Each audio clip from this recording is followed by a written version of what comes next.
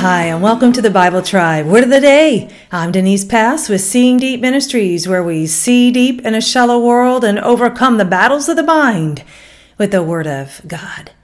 Foolishness is applauded in a culture that is void of character, but the one who is willing to give up what the culture prizes is no fool. Reading today in the book of Proverbs 26, and the verse of the day is Proverbs 26, verse 4.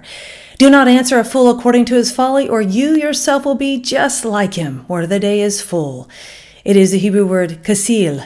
It means stupid one, arrogant one, dullard, one who hates knowledge, delights not in understanding. It is his sport to do mischief. Being foolish might seem funny to those who make light of this life, but Scripture has some admonishments in today's reading.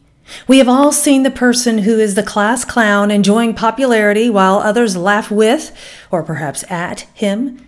Being foolish is apathy toward righteousness. It is choosing to be ignorant rather than wise.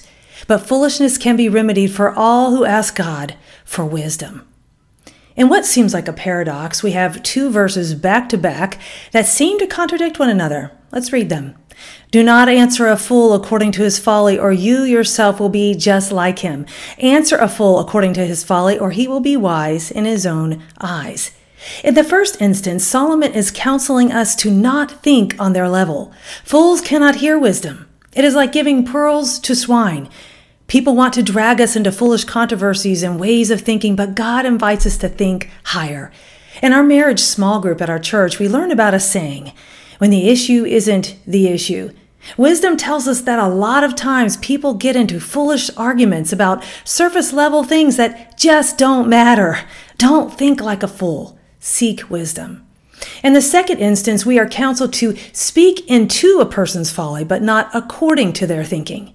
Speaking the truth with grace so they will not be wise in their own eyes and miss the grace of God.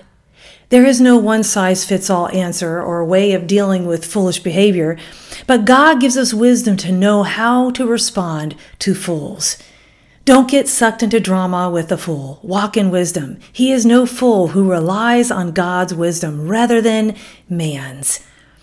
When we respond in humility with wisdom, we help other people to recognize when they are not walking in wisdom themselves. Go with God and his precious word, friends. Join us tomorrow in the book of John.